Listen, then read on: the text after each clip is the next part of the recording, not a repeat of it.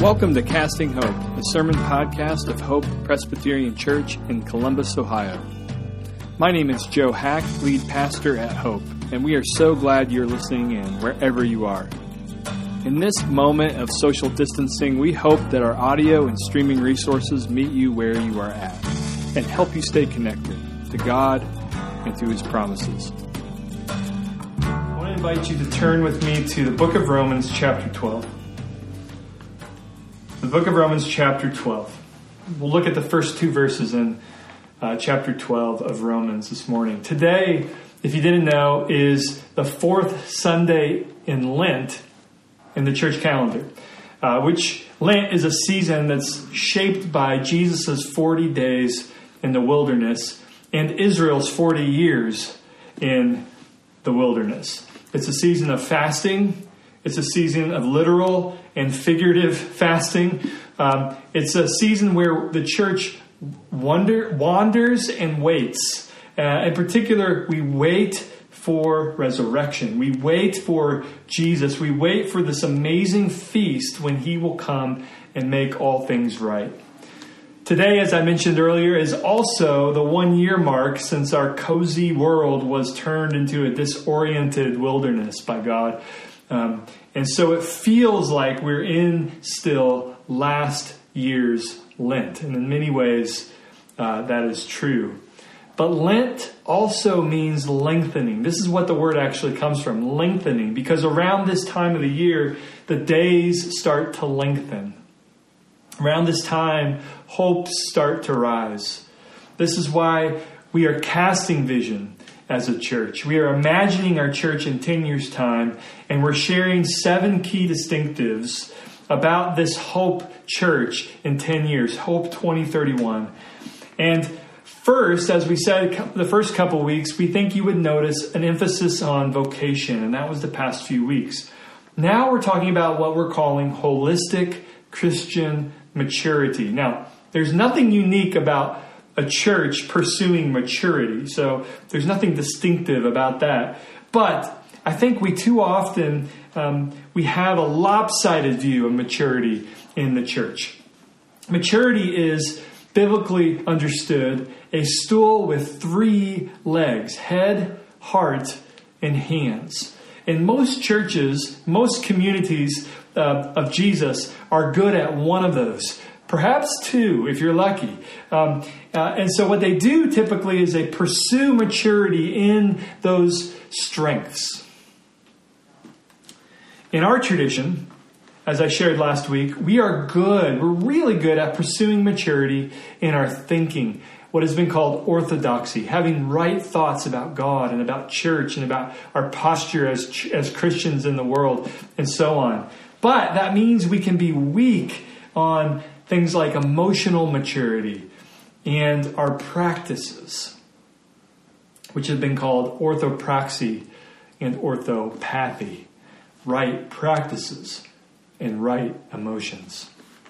And so we want to be a church that combines these 3 things really well. We think that is a distinctive. We think that will indeed set us apart as a church. We are pursuing holistic maturity, not just maturity in what we're good at. Last week we talked about emotional maturity, and we noticed that in Scripture there's no priority of the intellect over the emotions. In other words, our intellect and our emotional life are equally fallen, broken by sin. Our intellect and our emotions are equally redeemed by Jesus.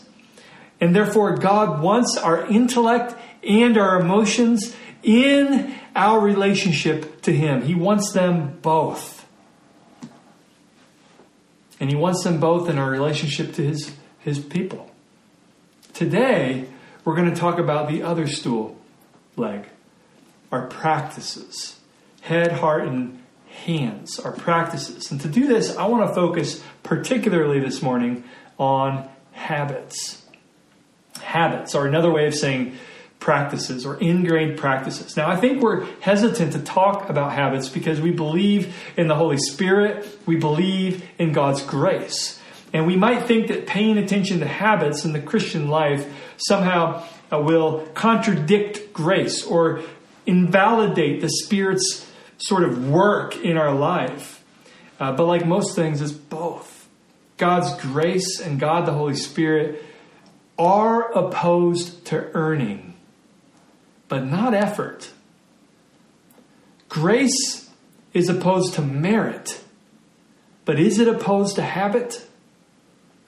Well, let's talk about it. But first, let's pray. Lord, would you speak for your servants are listening, and the Holy Spirit, would you indeed empower the word that you superintended and breathed out for us so that we could become more and more mature. Not to sit on our hands as mature people, redeemed by you and living resurrection life, so that we could pat ourselves on the back, but indeed so that we could bless others with the blessings that you have given us, so that we could love others well, and that we could be on your mission to advance the good news of Jesus into this world. And it's in his name we pray. Amen. So a couple summers ago, I experienced the mountains for the first time. Not looking at them, I've done that before. Not driving through them, I've certainly done that before. But backpacking through them. And something that I learned is that if you go high enough into the mountains, you start to hit snow, even if it's the middle of the summer. This was shocking to me. It's actually quite beautiful as you get up there, but what it does is it makes navigation tricky because the official trails that have been laid out for you are now covered in a snowfield, under a snowfield. And so for the most part, once you hit a certain elevation, you are following the boot trails of the person before you. And the person before you is following the boot trails of the person before them. And the person before them is following the boot trails of the person before them. And for the most part, this is a reliable guide as you are backpacking. There are literally ruts in the deep snow that keep everyone safe and keep everyone going where they need to go. But sometimes these ruts can have the total opposite effect. They can be absolutely dangerous. In one instance, we were climbing a steep mountain pass, and the switchback trails that would usually get you gradually up and then over this pass were completely covered by a giant snowfield, deep, massive snowfield. And usually what you would do is, as I said, you would hike up and down these switchback trails, but the switchbacks were covered by snow. And so instead, what you had a straight line boot trail up and a straight line boot trail down. Now, it was going at an angle, of course, but it was just a straight line. And that's fine in theory, but the only problem was this rut took you right over some dangerous boulders at one point, which I learned warm up when exposed to the sun and retain the heat that it has from the sun, which creates what mountaineers call moats, or these sort of super thin boundary areas, these super thin areas that looked like deep, hard snow, but actually if you step on them, you could fall through.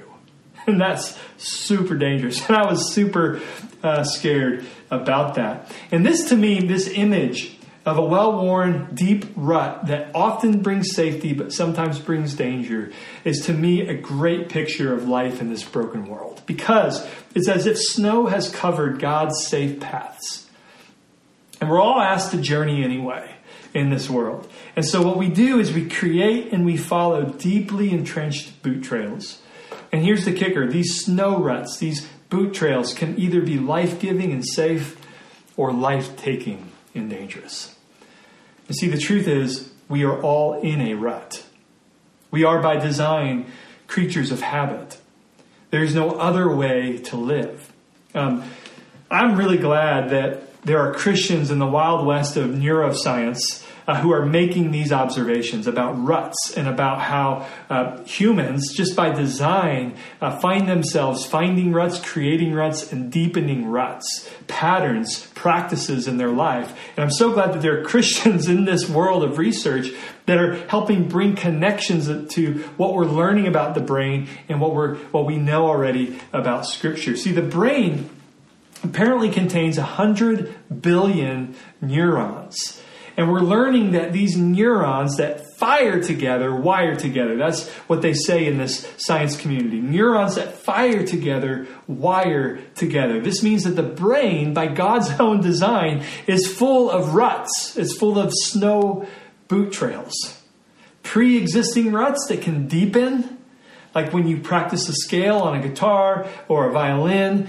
These ruts can deepen, or some kind of movement, like if you're an athlete, by practicing it over and over and over again, these sort of ruts can deepen, and this can be a good thing.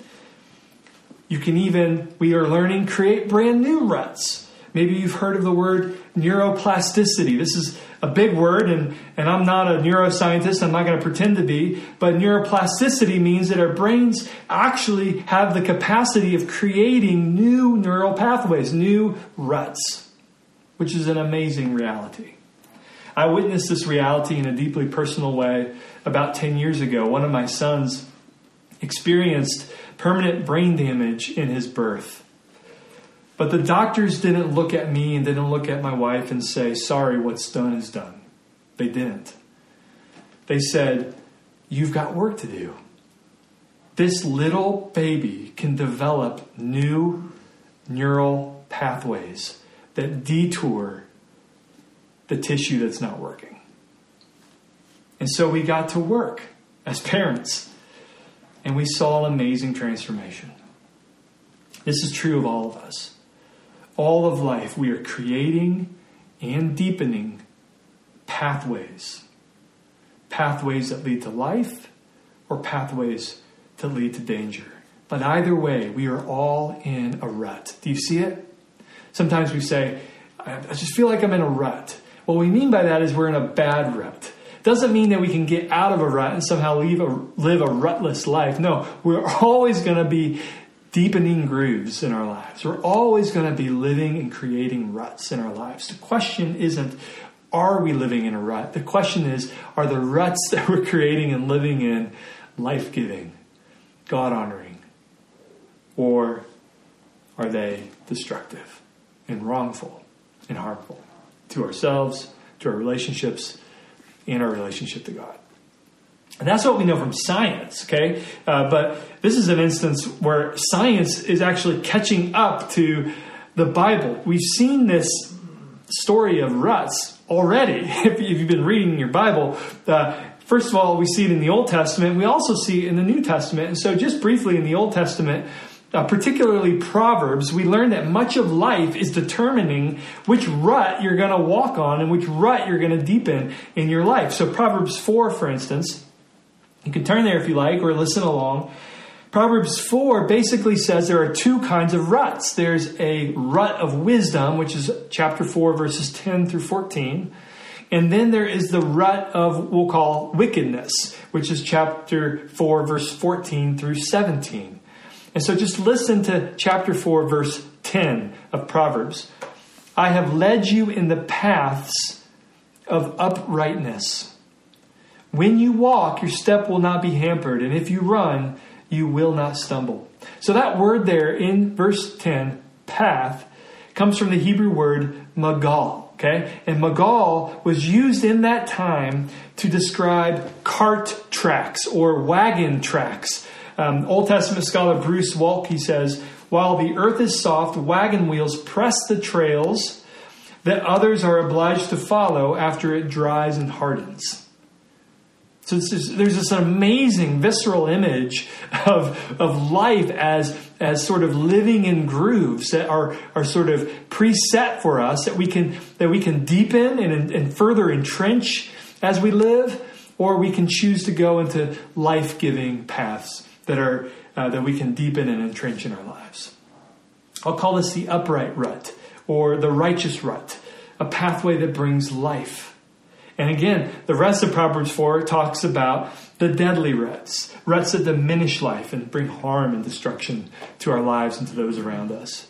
That's the Old Testament, just one example. The New Testament also talks about ruts. In the passage that we just read, in the passage that you have open, Romans 12, Paul says this, and you can take a look now. I appeal to you, therefore, brothers, and sisters, by the mercy of God, to present your bodies as a living sacrifice, holy and acceptable to God, which is your spiritual worship. And pay attention here in verse 2. Do not be conformed to this world, but be transformed by the renewal of your mind, that by testing you may discern what is the will of God, what is good and acceptable, and what is perfect. Okay, so this word here, this Greek word for conformed in verse 2, literally means to be formed on the model of, or as one translation puts it, squeezed into the world's mold. And that's exactly right. That means that if left to ourselves, like the image we have in Proverbs, we will get squeezed, or we will get lined up into and lock into the world's ruts versus what Paul says is God's will. We'll call that the righteous ruts. The ruts that God would have us live into. We all live in ruts. That's what I want to say to you this morning. We all live and we all deepen ruts. The question is, which ruts? Ruts that destroy or ruts that bring life? And then the question is, how can we cultivate the ruts that bring life? And to answer this, I want to look more closely at Romans 12, 1 and 2, which I just read. Because in it we see Paul comparing a life of worship to a life of conformity to the world. We have a contrast here.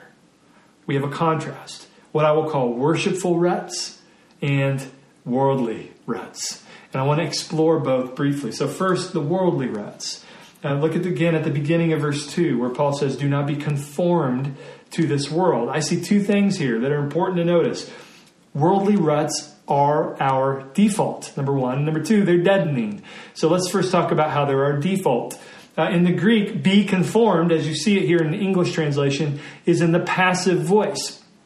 If you failed English or if you forget grammar like I do, passive voice simply means that you're not the subject doing the action. So who is? Well, there are forces, there are things going on in this world that are conforming us into the mold of the world.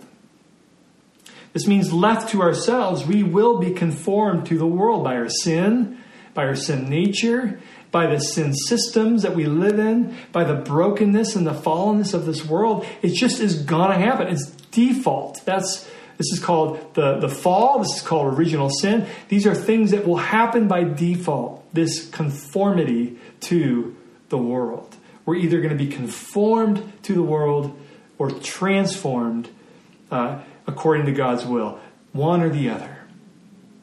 And so worldly ruts are default. We need to understand that. Number two, we need to understand that worldly ruts are deadening inherently. We might think, who cares if my life is conformed to the world? I live in the world, after all. This is the world God made. So who cares if I'm conformed to the world? But we have to understand what Paul is saying here. In fact, our English translation, if you're using mine, doesn't help us too much here because it says the world, when the actual word that Paul uses is this age. Okay? And what Paul meant and Hebrew thought is that there are two ages. There's the present evil age and there is the age to come. And the present evil age, sometimes we call it the fallen world. This is the world that's fallen. It's east of Eden. It's characterized by addiction. It's characterized by injustice. And it's characterized by death. And there's just so much that's broken about the world that the Hebrew mind would say this is the present evil age. And they would anticipate another age called the age to come. And the age to come was when Messiah would come and make all things right and renew the whole cosmos, and resurrection would happen. And so there's the age to come and there's the present evil age. And what Paul is saying here is that by default, we are born into this world with a setting that wants to be conformed to the dying age, the age that Jesus came to end. And Paul is saying over and over again in this letter and in all of his other letters, live the resurrection life. In other words, live in the age to come. It's here. It overlaps quite significantly with the age, the present evil age. And we're called to live and lean into the age of resurrection because Jesus is alive. And whenever we live conformity to the world, we are living in conformity to the dying order. And so worldly ruts, they're deadening and they're default. Which means a few things for us all. Number one, take stock of your ruts, of your habits, of the way that you spend your life, your days, the grooves that you are deepening in your life, because there's no neutral ground. This is one thing we see in this passage right away. There's no neutral ground when it comes to our activities and to our habits. James K. Smith, a philosopher and a public theologian who actually spoke at the Thompson Institute's inaugural lectures, points out that our practices in life are either formative or deformative.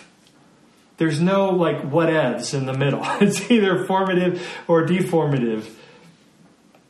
And Elizabeth, during her spiritual formation practices, helped me see that in my life. I think of this often with regard to my phone, to be quite honest. To my phone, yes, my smartphone, the thing I'm preaching into right now. I learned this week that we touch our phones on average 2,617 times a day. Not a month, a day. I'll say that number again just to blow your mind. 2,617 times every day we touch our phone on average. On average. And those who are designing these phones and the apps that are inside of these phones are quite happy about these numbers, as you can imagine. They purposefully designed the phone for these kinds of numbers, and they only want the numbers to go up. One researcher points out that app designers utilize casino methods. Casinos are amazing at digging ruts into our brains for repetitive behaviors, aren't they? AKA addiction. And what they do is they create and deepen neural pathways through kind of go-to practices. And one of those is on our phones, we see things like the drag to refresh button. That we can thank the casinos for that one. The colors that we see on our phones, the bottomless scrolling, how there's no end to our scrolling. It just keeps on refreshing as we go and offering new and newer things. The lack of an on-off button is kind of similar to how when you walk into a casino, there's no natural light. There's no off, there's no on. These are things that are deepening these neural pathways and these grooves in our brains so that we come back for more and we come back for more and we come back for more. And these habits shape us. They shape us into a kind of person. I shared this before with a group of guys. Tony Reinke made a list a few years ago of the ways that he sees his phone shaping him. I should say deforming him. Not forming him, but deforming him. He finds himself more distracted. He finds himself more in touch with flesh and blood human beings. He sees himself as approval hungry with the likes and the lack of likes that he has on his posts. Maybe the inability to follow long flows of thought. How we stage our lives more and more in front of others. We sort of are able to block out real life and local life for bigger things. We drown out information that we don't know how to interpret. We're information overload. So we have lots of info, but not much wisdom.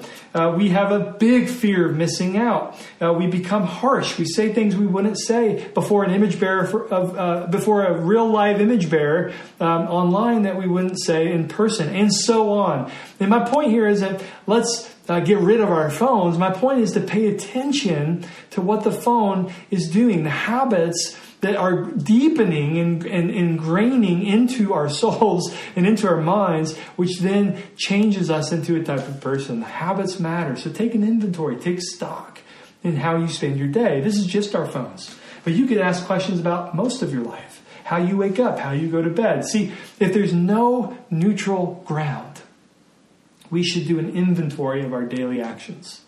And we should ask, is this activity forming us into the kind of person that looks like Jesus, or is it deforming us into the mold of this world, which is what Paul is warning us against? And so what's the alternative to this mold, to this worldly life? Well, look again at verse 1. Paul says, I appeal to you, brothers and sisters, by the mercies of God, to present your bodies as a living sacrifice, holy and acceptable to God, which is your spiritual worship, or if you look at the footnote, which is your rational service or your fitting service. And I want to talk about that in a minute. And then he goes on, do not be conformed to this world. What's the alternative? But be transformed by the renewal of your mind, that by testing you may discern what is the will of God, what is good and acceptable and perfect. So Paul is describing here a life of worship, what I'll call worshipful ruts, opposed to worldly ruts. How can we remove ourselves out of the wagon trails of worldly ruts and find ourselves in these more life-giving, deep grooves of life and of worship and of love? A couple things. First, worshipful ruts require God's mercy. To dig deep trenches of worship, we need God's mercy. We need it. That's why verse 1 says, therefore, by the mercies of God. This can be missed. It can be missed as a throwaway phrase. But don't miss what Paul's doing. He's saying the entire foundation of a life of worship is the preemptive mercy of God. How God's mercy is goes before you, saves you, rescues you. Everything good in Romans 1 through Romans 11. Everything good. And we could go on and on about these good things. Our acceptance before the holy God. Our forgiveness of our sins. Our adoption into God's family. Our union with Jesus, so that when God looks on Jesus with belovedness, he looks at us with belovedness. All these amazing things, the lack of condemnation that no longer falls on us because Jesus took it in love. These kinds of amazing things are under the umbrella of God's mercies. And Paul is saying that we cannot live a life of gratitude and worship, and we cannot cultivate habits of worship in our life if we don't first receive the mercy of God. That means that God rescued us when we were in the patterns of this world, rebellious against him. That was his mercy to us. And when our hearts are melted by that, we become plastic. We become shapeable by God himself. So we need the mercy of God. Dr. Leonard Matheson, who's a neuro-rehabilitationist, that's a mouthful, and a psychologist and a Christian, says this, quote, "It's not a coincidence that our brain prospers with trustworthy love and develops poorly without trustworthy love. Many studies of the brains of neglected or abused children demonstrate this, and numerous studies of rehabilitation from serious addiction demonstrate that trustworthy love is the key ingredient." Romans 1 through 11 is an airtight, logical argument and demonstration that God's love for his people is trustworthy. There is no condemnation. You are adopted into his family. There's nothing you can do to get kicked out of God's family if you're in Jesus. He is our older brother. He is our Savior. This place of trustworthy love is where we stand, and it's where we begin to be shaped or to be renewed. Worshipful ruts require mercy. Number 2, worshipful ruts require surrender. To dig deep trenches of worship, we need to surrender. Now, this isn't to earn our salvation, but it's in response to God's salvation, to his mercies. He says, in view of God's mercies, present yourself. So it's not present yourself so that you receive God's mercies. It's the other way around. You've received his mercy. You have everything you need. Now, therefore, surrender your life to him. In verse 1, it says, present your bodies as a what? As a living sacrifice, wholly acceptable to God, which is your fitting worship. Like the sacrifices of the Old Testament, we lay everything down. Except when we do this, unlike the animals, we don't die, we come alive. We become more and more alive. We are living sacrifices. Jesus laid down his life for our sake, and he was risen again so that we can lay down our lives on a daily, hourly, weekly, minute-by-minute basis and experience resurrection life as we do so. True life is surrender. Worshipful ruts require your body, thirdly. Notice what we present as our act of worship. Paul says our bodies.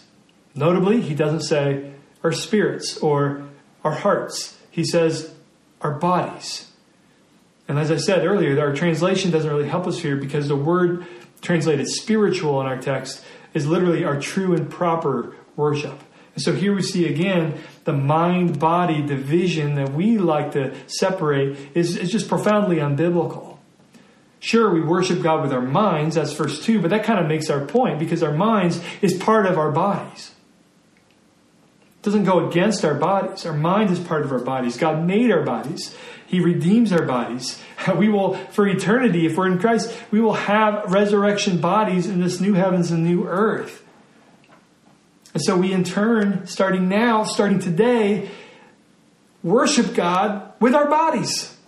This means how we sleep, how we eat. And yes, our daily habits get mapped out and entrenched in our bodies. And this matters as our act of worship. It matters.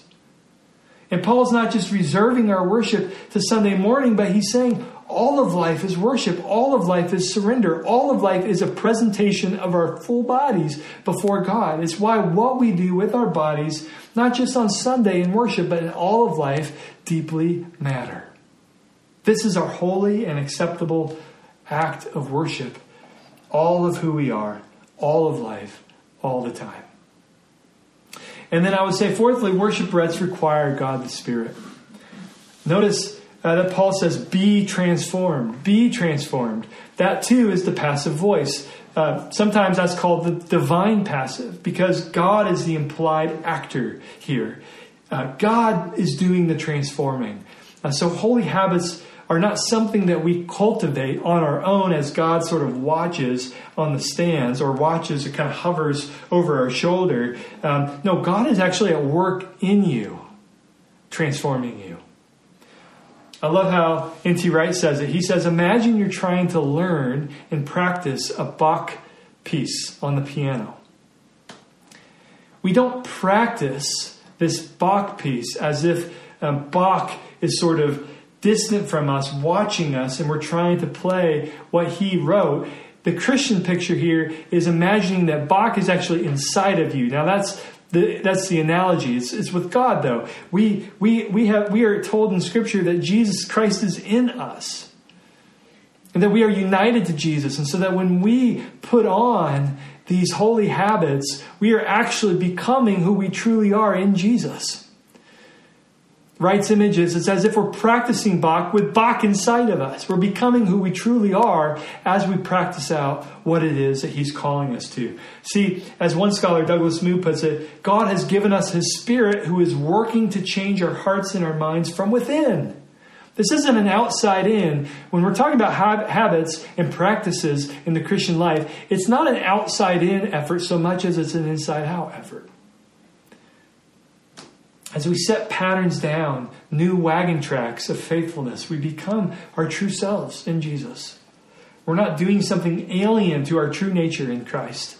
We're going with the grain of who we are now in Jesus. And then lastly, worshipful rites result in renewal. Paul says in verse 2, be transformed by the renewal of your mind, so that by testing you may discern what is the will of God, what is good and acceptable and perfect. So the word discern here is to approve or to uncover its true quality.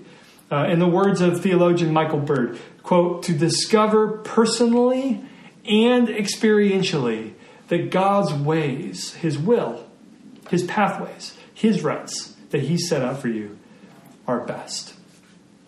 Are best.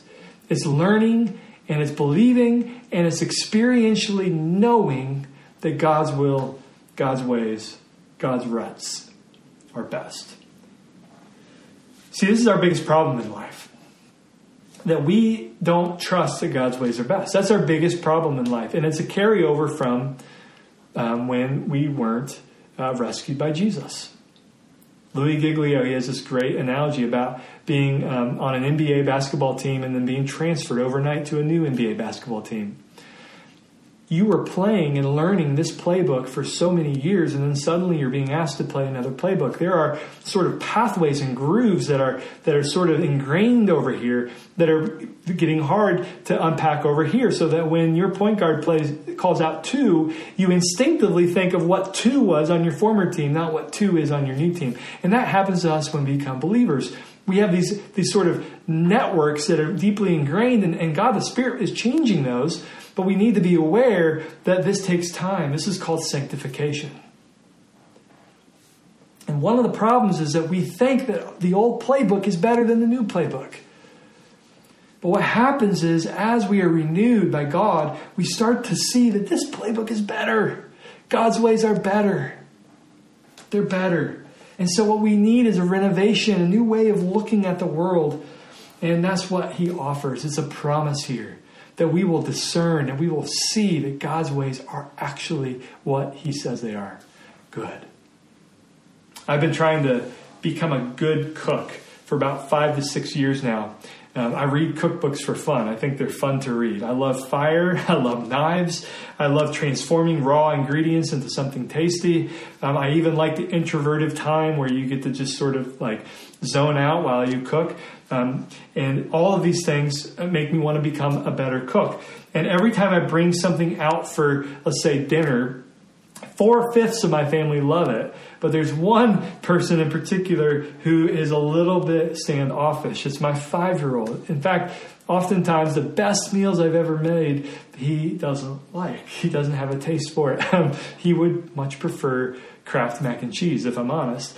And that's essentially what an unformed Christian life is like. Our taste buds are off. We don't prefer the ways of God. We don't prefer the ways of Jesus. But there's this amazing promise in this passage that God is renewing our taste buds, giving us new pathways in our body that makes us not despise, but actually desire the things of God. See, everybody is in a rut. It's just the way God made us.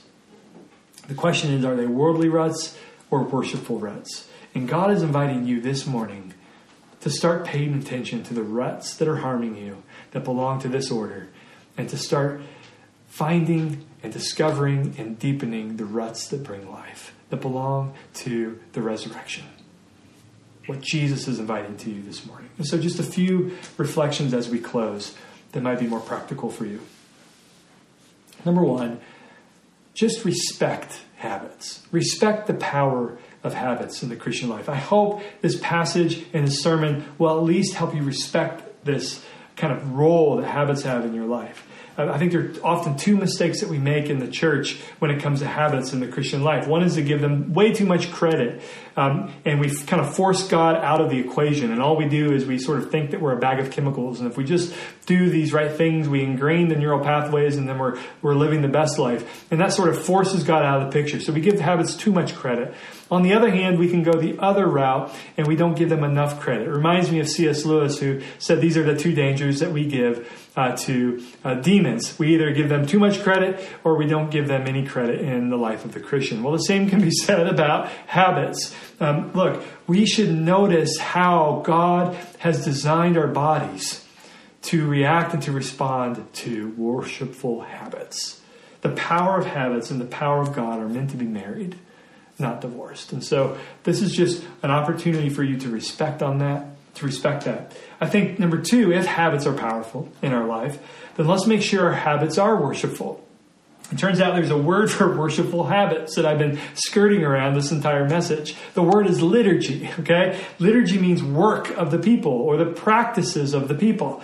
And it means that everything that we do, especially on Sunday in worship, has the potential to form deep grooves into our minds and hearts and bodies, which is why we at Hope try to build liturgies with great care. You see, even a non-liturgical church is a liturgy. It's a way of approaching God. It's a way of approaching the scriptures. It's a way of approaching the world. And we just want to pay attention to what it is that we're doing as we gather as God's people uniquely. So that's one thing. But what about Monday through Saturday? Heck, even the rest of Sunday. We should pay attention to our daily liturgies. These sort of daily habits that we get into. And we should think about, is this life-giving to God's glory, or is this life-taking? Some have called this building a common rule for your life. I can talk more about that later. Some traditions have a morning and evening prayer, or even more than that, five times of prayer. The point is we should intentionally build architecture in our life, worshipful habits in our daily lives that shape us into certain kinds of people that God would have us. This isn't unthinking Christianity. It's actually quite wise. Steve Jobs famously wore the same outfit every day as a habit. Why? So that he could give his energy to his job. One pastor, David Mathis, suggests that daily liturgies are like wearing, in a way, the same clothes every day. It means that you can release your energies into loving God and loving neighbor. It's just like one less decision you have to make when you have these patterns ingrained into your life that are life-giving. I want to suggest doing another thing. Do hard things. Do hard things in your life. Neuroscientists talk about how rehabilitation happens when we engage in what they call a just right challenge.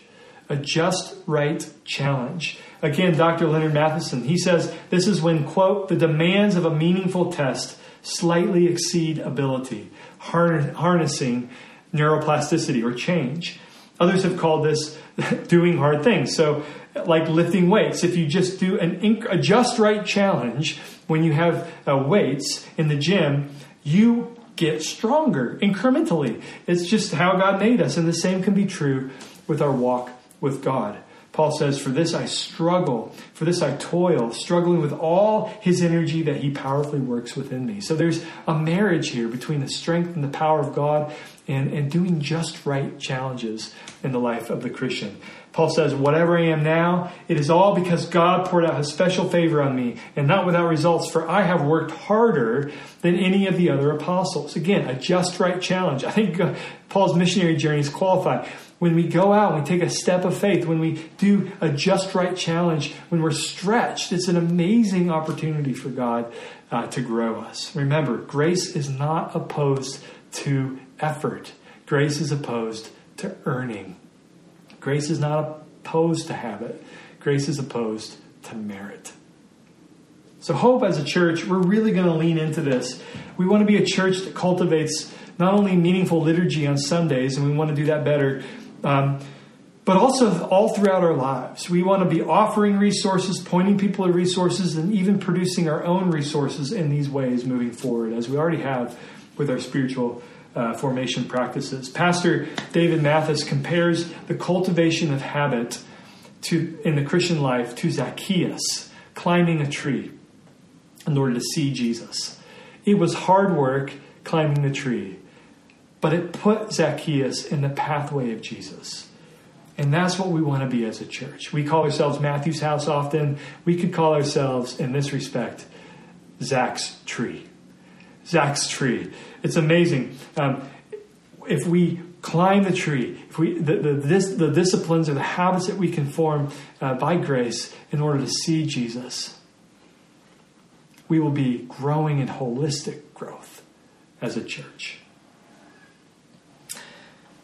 It's amazing. If you were to look at the pictures on my phone of the snowfield on the mountain pass, you will see that deeply entrenched snow boot path that was dangerous.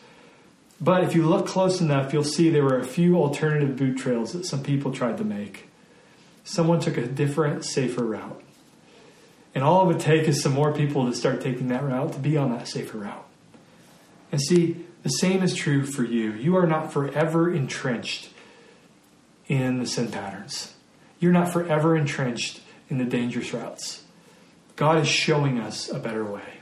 And so let's just pray for that now. Lord, would you indeed create in us new pathways of life. And show us how to better cultivate that into our life.